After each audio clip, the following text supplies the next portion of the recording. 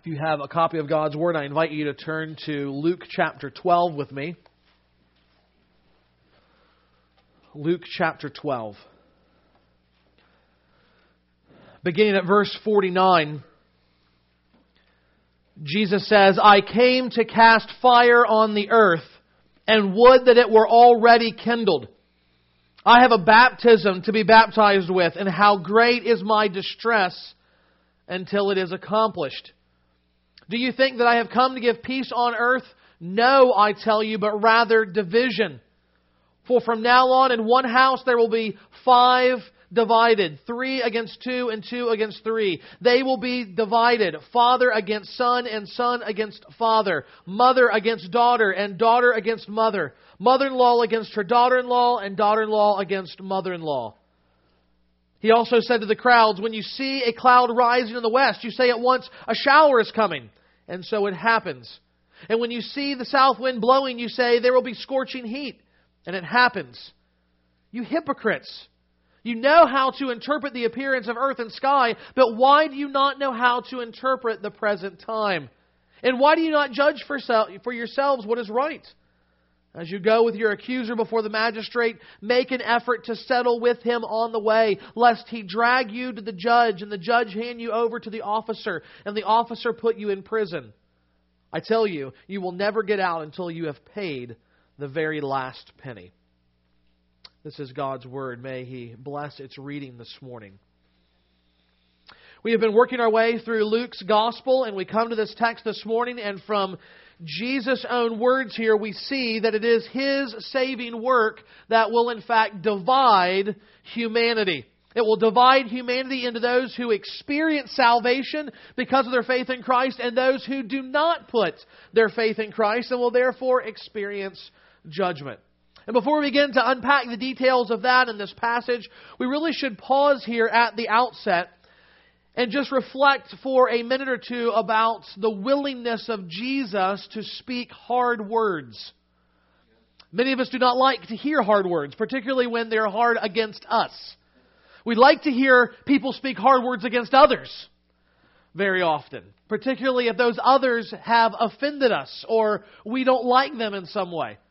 But what we have seen is Jesus' complete willingness to speak hard words to anyone who needs to hear them.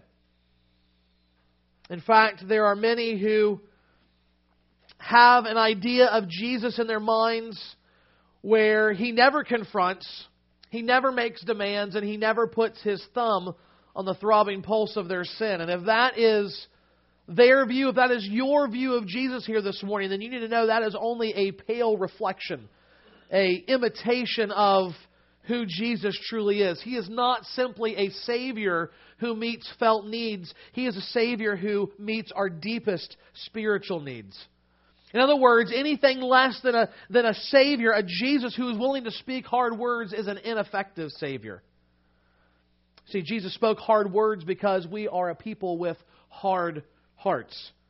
We need to be confronted with reality from God's perspective, not just our perspective or Hollywood's perspective or politicians' perspective. We need to understand that Jesus is a Savior who gives His salvation away freely, and yet to those who accept it freely, not because of any work that they themselves have done, Jesus makes demands on their life because of who He is. We need Jesus to come and to press in on our sin, to make us squirm, to make us sorrowful until we are led to repentance, that we might experience joy and the freedom of holiness. So when we come to a passage like this, we shouldn't flinch. Jesus' words may sting, but we should not be ashamed of them. This is just as much the real Jesus as when He offers words of comfort and consolation for the weak and the needy. So out of the flow of this passage, of this text of hard words, both for those who are Jesus' disciples and those that are not yet His disciples, we need to see a clear and consistent message. In other words, the application might be different for us depending on where we're at, on which side of the line that we're on. But the central message is the same. We must come to understand that Jesus is the dividing line for all of history and for all people. He separates humanity into only two groups, those who believe and those who do not.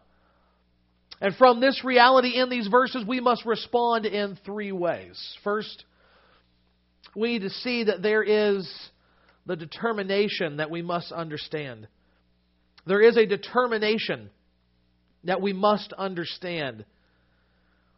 The hard words that begin our passage show Jesus confronting the wrong expectations that His disciples had. And He wants to make sure that they are clear, they are absolutely clear on why He came, about what Messiah He would be. One of the persistent themes throughout all four Gospels is Jesus very slowly, very patiently, very specifically correcting the false ideas that people had about Him. And here, He wants to emphasize two things that He has come and He is determined to see accomplished. Two purposes that He has come to fulfill. The first is this, that He is determined to bring about a separating blaze. A separating blaze. Jesus says in verse 49, I came to cast fire on the earth.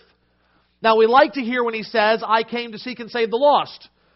But we're not so sure about, I came to cast fire on the earth. What does that mean? Well, what kind of fire is this? Well, when you look in the Bible, the imagery of fire usually has one of two meanings. First, we see that it is a symbol for the fire of God's judgment on sin. So in Isaiah chapter 26, God is said to unleash His fire to consume His enemies. In Zephaniah, the day of the Lord's wrath is pictured as a day of fire. The same imagery is picked up in Hebrews chapter 10 and by Paul in 2 Thessalonians. But the imagery of fire is also used to speak of a process of refinement for God's people. Through the prophet Zechariah, God says that though He will judge His enemies, His fire will refine His people like gold and silver. Likewise, in 1 Peter, the fire of affliction is meant to remove the dross from our lives and refine our faith. And I think that there is a real sense in which Jesus has both of those themes in mind here. Both of them come together, much like in Hebrews 12, where we saw that our God is a consuming fire. So also here Jesus says He has come to bring fire that will at one time consume all that is opposed to His heavenly Father and His will, and at the same time refine those that have been set apart from Him. In other words, Jesus is bringing fire, and for all those who have trusted in Him, for all those that have believed, they will endure this fire, as it were, refined for the glory of God, and yet those that have not believed will be consumed by it. They will be wiped away from the earth, so that all that is left are those that believe. Strong words from Jesus. And yet, from the very outset, this is what God was telling His people. This is what He's going to be like. Do you remember way back in Luke chapter 2? For many of you that have been here, it seems like ages ago that we were back in Luke chapter 2. And yet, what did the priest Simeon tell Mary when he held the baby Jesus, only a week old, in his arms? He looked at her and said, He will be responsible both for the rising and for the falling of many in Israel. And so it is now. Jesus says, I have come. I have engaged my ministry, and I have come to cast fire on the earth. And notice He says, and would that it were already kindled. He's saying, this is why I have come. This is why I have been sent from my Father. And therefore, I want to see my mission accomplished. I am determined to see that I fulfill His will for my life. And the culmination of that mission will not only be seen in the fire that He brings, but also, secondly, in His saving baptism. In His saving baptism. In verse 50, Jesus says, I have a baptism to be baptized with. Now notice, this is not the baptism that He experienced with John the Baptist at the outset of His ministry. This is something future. It has not yet happened. It is a baptism that He needs to be baptized with. So what is this? Well, at its simplest, the word baptism means immersion. It means to be plunged into something. And though I think we can probably get it here, if we're unclear here, we can go to Mark 10 and understand what this baptism is about. In Mark chapter 10, you see the disciples are vying for glory. They're arguing about who is the greatest among the disciples. And Jesus says, look, you need to understand that the road to glory is paved with suffering. You don't get glory unless you first suffer. And so He challenges them. He says, are you able to drink the cup that I'm about to drink? Are you able to be baptized with the baptism I'm about to be baptized with? In Jesus' mind, the cup and the baptism are synonymous. Two different pictures of the same thing. Specifically, His saving work at the cross. When Jesus speaks of His baptism, He is looking forward to being immersed in the water of judgment poured out by a holy God against sin. Jesus is thinking about the total experience of pain, punishment, sorrow, and suffering that He is going to undergo. Why? That He might provide salvation for sinful humanity. Whereas the priests were instructed by God in Numbers 6 to bless Israel, even as I have sometimes ended our services blessing you by saying, the Lord bless you and keep you. The Lord make His face shine upon you and be gracious to you. The Lord lift up His countenance upon you and give you peace. Pastor Ligon Duncan points out Jesus will experience a different declaration on the cross. He will hear the Lord curse you and cast you away. The Lord turn from you and condemn you. The Lord turn His face away and remove all joy, peace, and comfort from you. I don't think any of us want to hear that prayer prayed for us. And yet that is what Jesus Himself endured for us. For us on the cross. He endured cursing in place of sinners, making atonement for their sin, that they might receive the blessing of life and forgiveness and joy in the presence of God. That's the gospel message. And Jesus says here, I have a baptism to be baptized with, and how great is my distress until it is accomplished. Jesus is focused in with laser-like intensity on what is in front of Him. He is determined to keep moving in faithfulness toward the cross, despite everything that Satan is throwing at Him in terms of opposition and temptation. He is distressed, even consumed with doing His Father's will. And why do we need to comprehend that? Why do we need to understand that? Because, dear Christian, because you need to keep this thought in your mind, especially on the days when you do not follow Christ's example and you are not consumed with the Father's will. On those days when you lay down in your bed at night and you put your head on the pillow and you close your eyes and begin to think on the day, and it suddenly occurs to you that you failed miserably to follow in the footsteps of Jesus that day. You failed to live in light of the gospel. You failed to glorify God with your life. Even more so, those days when we lay down and we close our eyes and we think back to the life that we lived that day, and it occurs to us that we actually gave no thought of God whatsoever that day.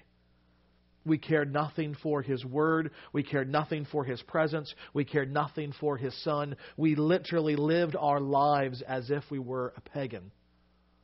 On those days, take heart, because though you were not thinking of Him, He has always been thinking of you. From the moment that He understood who He was and what He was there to accomplish, probably about 12 or 13 years old, Jesus had His people on His mind.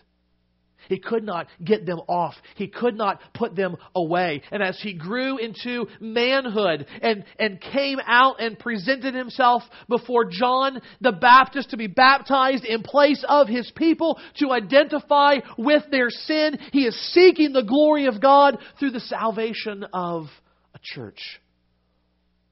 Though we fail to remember Him, He never failed to remember us. It was driving Him with passion to go to the cross and be the Savior that we need. In Christ there is a determination that we must understand, and that determination for the cross leads to a division that we must recognize. Here we need to see the division that we must recognize. Jesus is making it clear to His disciples that what He's calling them to do, to be, is not going to be easy. Here, just in these verses, he's kind of reaching the culmination of what he's been teaching them over the last chapter. He's told them of His own unyielding commitment to experience the judgment of God, to accomplish salvation for sinners. And now He looks at them and says, you've got to be prepared that a division is going to come because of my cross work. He says, do you think that I've come to bring peace on earth? No, I tell you, but rather division. And this division He speaks of will be seen, first of all, in obvious conflict. In obvious conflict. Now, some of you hear Jesus say that. You hear Him say, do you think I've come to give peace on earth? No. And you say, hold on a minute. Isn't this what we sing about every Christmas? That Jesus is coming to bring peace on earth? Isn't that what the Scriptures say? Didn't Jesus actually say He's coming to bring peace? And the answer is yes. In fact, just in Luke's Gospel alone, we see several references to Jesus bringing peace. When Zechariah prophesies about Jesus' birth, he says He will guide our feet in the way of peace in chapter 1. Later in chapter 7 and 8, when Jesus heals those that are sick, He tells them, go in peace. How can they do that? Because Jesus is there in their midst.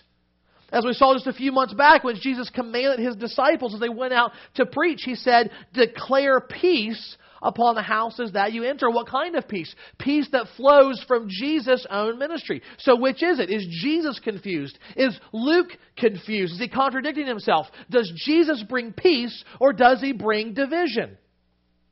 The answer is both. He brings both. For those who trust Him, for those who look to Jesus and find in Him a Savior worthy of our affection, worthy of our worship, deserving of our faith, then He brings peace. Peace between us and God. In fact, He is the very source of peace in their life. But for those who reject Him, for those who say, I don't want a Savior, I don't want Jesus, then there is no peace. And there's a result between the interactions of those who have peace with God and are calling to a different kind of life, and those that do not have peace with God and care nothing but how they want to live. There becomes a division. There is friction and discontent and lack of harmony, and therefore a division occurs. Opposition and conflict takes place. About 4 years ago, there was an editorial in the USA Today. It was about the divide between science and religion. And the author of this editorial commented that there appears to be no common ground between these two groups. You have scientific atheists and you have believing fundamentals, as he called them, fundamentalists. And he says that there appears to be no common grounds, that we are always in conflict and never be reconciled. And yet he has a proposal in this editorial. A way to find common ground so that we can get along. The solution to the conflict in his mind is spirituality. Spirituality. Here's what he says. Spirituality is something everyone can have, even atheists.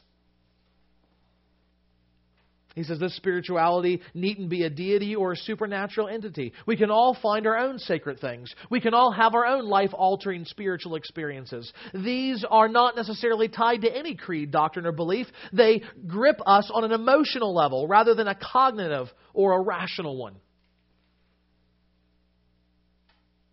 Dawkins was quoted as saying that if he understood what he meant to be standing back at all of the universe as you look through a telescope at a black hole, if that was defined as a spiritual experience, then he would be okay with that. But if it meant anything related to God, then no, he wanted nothing to do with it. In other words, spirituality is okay as long as you don't talk about God. Have a spiritual experience devoid of deity. That was the common ground that should exist between us. That was 4 years ago. The reality is that's where we're at now. Think about the academic world, the academy. Think about the arts community, even our political leaders. This is where they're at. It's okay to be spiritual, but you better not be religious. You better not talk about God. You better not pray in Jesus' name. What Jesus is saying here, there is no common ground, other than the fact that we're all sinners in need of a Savior. That's our common ground.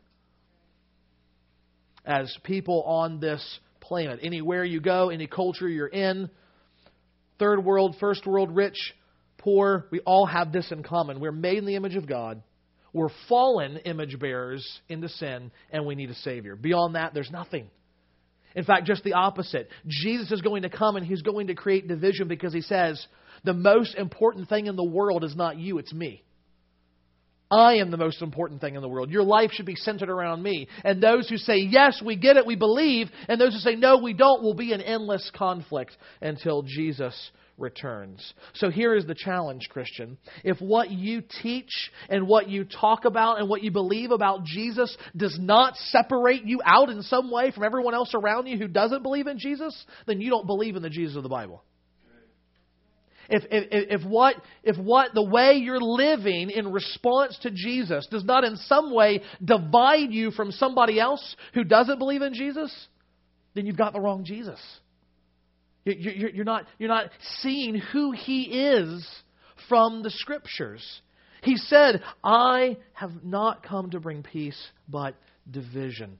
That division will be seen in obvious conflict, but it will also be seen in our offended community. Our offended community. Jesus says, for from now on in one house there will be 5 divided, 3 against 2 and 2 against 3. They will be divided, father against son and son against father, mother against daughter and daughter against mother, mother-in-law against daughter-in-law and daughter-in-law against mother-in-law. Think back and think about just the reality of this for Jesus Himself. You have at the outset Mary and Joseph being told by an angel exactly who Jesus is and what He's going to do, who He's going to be. And yet somewhere along the line, they still don't get it. Because as soon as Jesus starts His ministry, His family is opposed to Him. He goes out and He preaches, and they want to bring Him back in the house. They think He's crazy. They don't put their faith in Him. They don't follow as His disciples. It's not until He is strung up on the cross, dying for their sins, and more than that, conquers death by being raised up back to life, coming out of the grave. God not allowing His Holy One to see corruption, but giving Him resurrection power to come out. It's only then that everything that He has said begins to make sense and they believe. So here is Jesus coming. The Savior saying, not just I will create division, but that He Himself will experience division. He will experience opposition and offend even His own family by being the Messiah. And so likewise today, whether it's in large communities like this church or our denomination or this country, or whether it's in the intimate communities of our families under one roof, with fathers and sons and mothers and daughters, Christ will divide people. He divides them between those that believe and those that do not. And we can do our best to get along and to be loving, and we should do that. But at the end of the day, we need to know there's going to be conflict. Because again, Jesus makes exclusive claims about Himself and to those that follow Him, about how they use their time, about how they use their money, what their priorities should be, and how they worship. And those claims cannot be just brushed under the rug. You can't just say those things only matter on Sunday. That's not who Jesus is. If that's your Jesus, you don't have the right Jesus. In just a minute, we're going to sing, Jesus be first in everything. That's the Jesus of the Bible. First in everything. In everything. Now, as I think about this, as I think about God's providence, it's times like this where you think, man, I'm not sure it's working. Right? This is not the Mother's Day text I would have chosen. Okay? But if we do trust in providence, and you say, we started this series, we've been working our way, and this is where we landed. Okay, God, what does this text need? What do we need to hear today? As parents and even as mothers, what do we need to hear? Well, even though this passage may not be the Hallmark card kind of verse we were hoping for, it's still true. And it's deadly serious. Wherever our children are in regards to Christ, the worst thing we can do is ignore the issue. The absolute worst thing we could do is just say, I want to keep peace, therefore I will not bring up church. I will not bring up religion. I will not bring up Jesus. No, the most loving thing we can do, though ready for pushback, though prepared for division that may come, is to nevertheless clearly and lovingly and passionately and pleadingly look our children in the eye and say, you need Jesus. Just like I do, just like everyone does. You need Jesus. And if they reject that message, it will hurt. It will be painful, but it may not be forever. For God has promised that He will use the preaching, the clear preaching of the gospel, to bring His people to Himself. That He will open their blind eyes. That He will melt hard hearts. So this is the hope that we have. If we do not back away from Christ's claims, if we really believe He's glorious and we hold Him up that way, even to our children who may at first not like us, that He may one day give them faith and they may believe. It is hard to hear, not just as a mother, though may especially as a mother, but as a mother or a father, it's hard to hear that our primary calling is not to have our children like us. Somebody bought Ellie a shirt that says, "My mom is my BFF." And it's cute, and I like it, but that's not what the Bible teaches.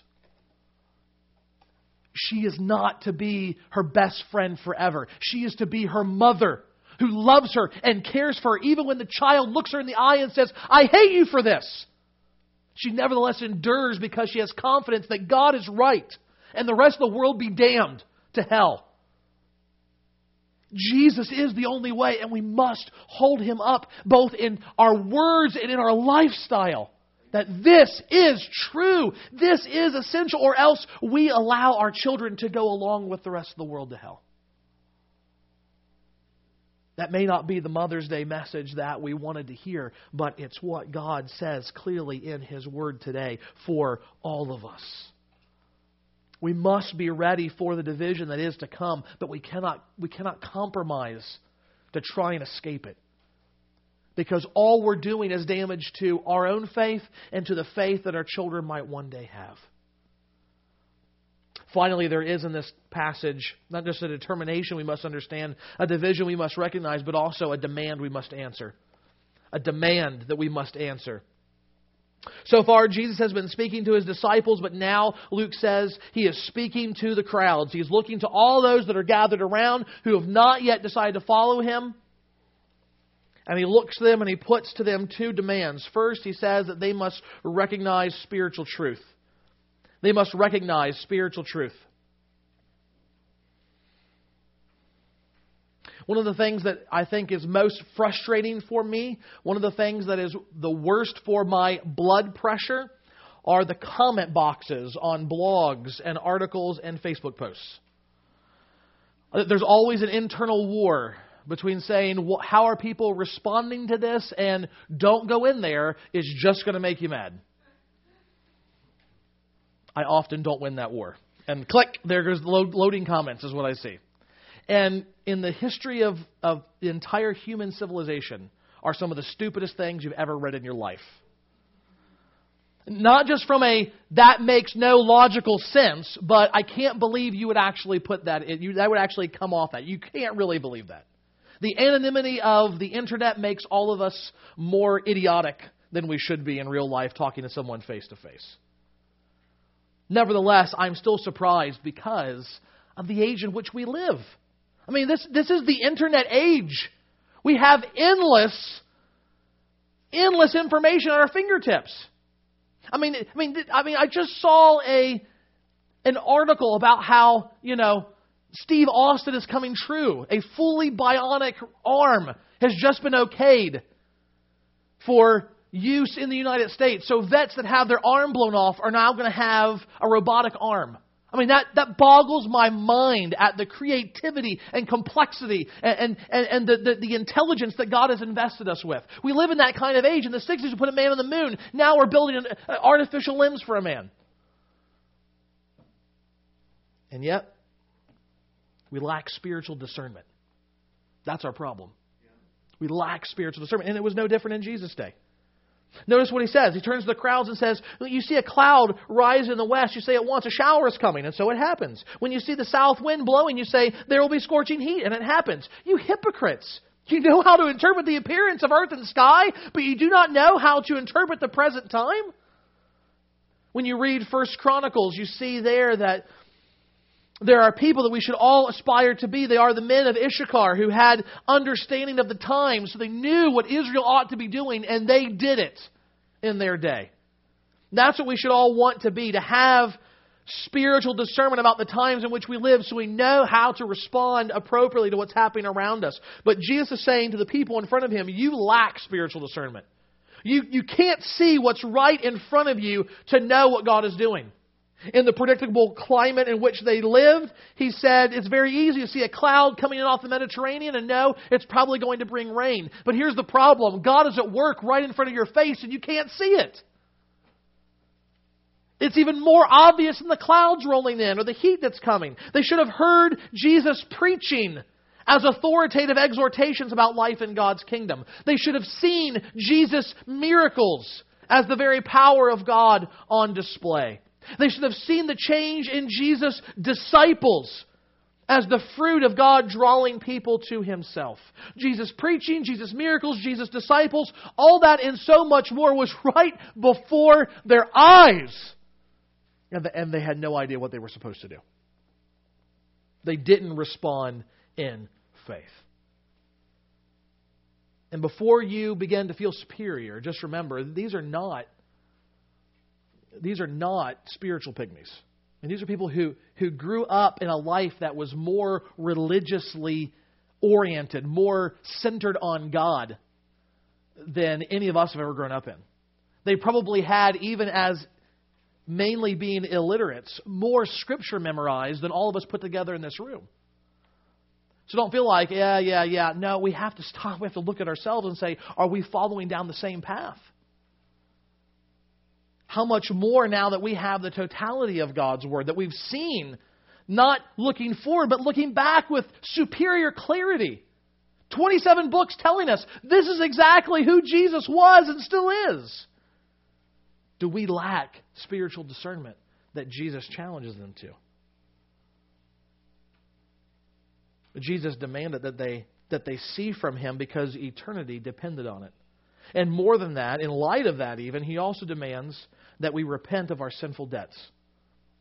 That we repent of sinful debts. In verses 57 to 59, Jesus offers at first what looks to be a completely disconnected teaching from everything else. It's like He's talking about these high spiritual matters, and all of a sudden He's like, oh yeah, and here's what you do when you go to court. And you're like, what in the world is He talking about? But what we realize, again, you have to think about what's the context. We are to understand this, I think, as a parable about the very things He's just been teaching about.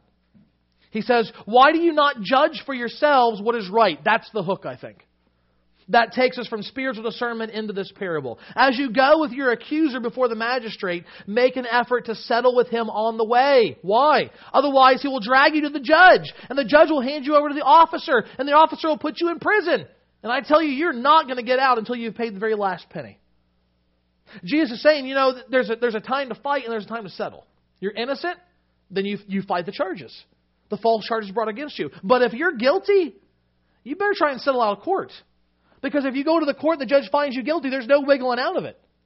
Right? If you're looking at your accuser, you might be able to make a plea deal with him. Hey, look, okay, I know I was wrong. I don't have all the money you need, but can I give you half of it?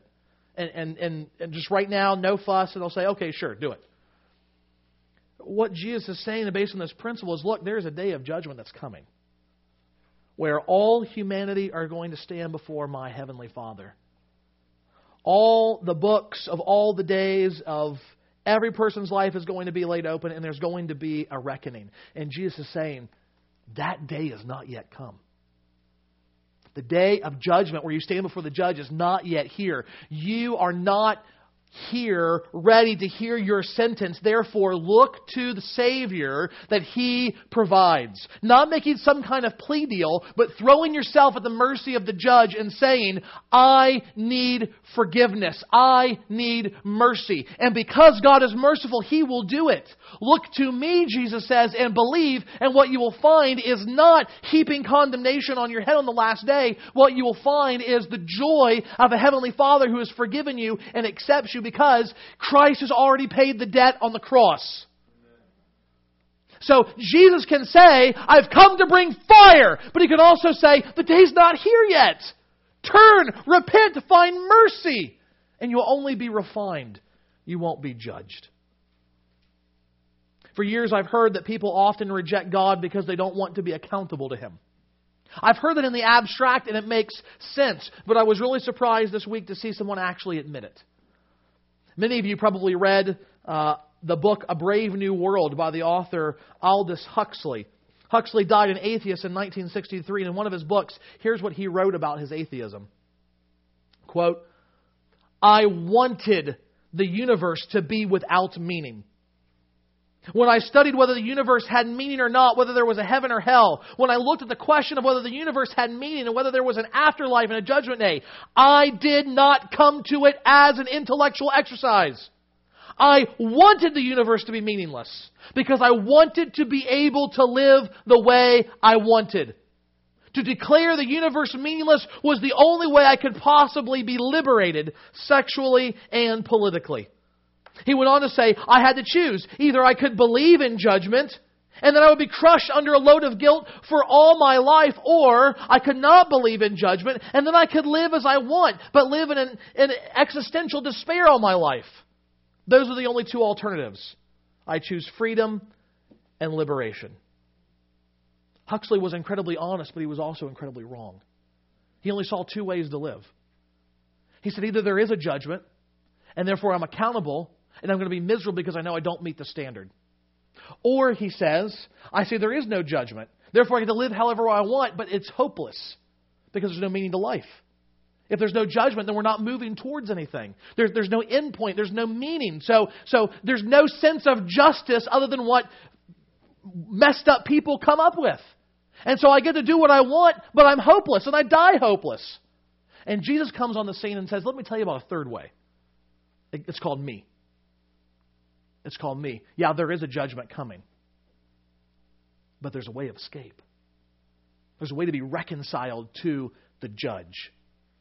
A judge who has created the world so everything does have meaning. Everything is going towards something. But you don't have to live a life filled with guilt because I took the guilt for you. Jesus is God the Son, the only Savior of humanity who deserves all the love and worship of our lives. But He is also perfectly human. And He did the one thing we would not expect Him to do as the perfect God-man. He humbled Himself and He showed love to lepers and to criminals and to prostitutes. And He offered them forgiveness and life. And because Jesus has these two things wed together, you cannot just brush Him aside. You cannot say, well, He was a kook. You can. But then how do you have someone say something like, love your neighbor as yourself, which even atheist people say is one of the greatest ethics society has ever seen? Jesus is saying you don't have to live a life of crushing guilt or indulgent sin. There's me. I will bring you freedom from your guilt because I've taken it upon myself. And I will give you freedom from sin so that you can pursue holiness not from fear but from love, knowing God has loved you and demonstrated in sending me. So today, the call is clear. Understand that Jesus is the dividing line for humanity. Make sure you're on the right side. And if you claim to be a Christian, then make sure that your life is living in line with being on that dividing line. Make sure that you are one who finds joy, love, forgiveness, and holiness because you have found Jesus Himself. Let's pray. Father, we are so thankful for Your Son. God, we're thankful for the hard words that He speaks because so very often we play games with words. We only use hard words when we want to inflict pain in someone else. But God, there is a good kind of hardness, a good kind of pain that comes to us and confronts us about the reality of our sin. And yet, Father, even in the midst of that hard word, You offer life. You offer forgiveness. You offer love and mercy and salvation. Oh God, help us not to miss that. Help us not to miss Jesus this morning. It's in His name that we pray. Amen. In response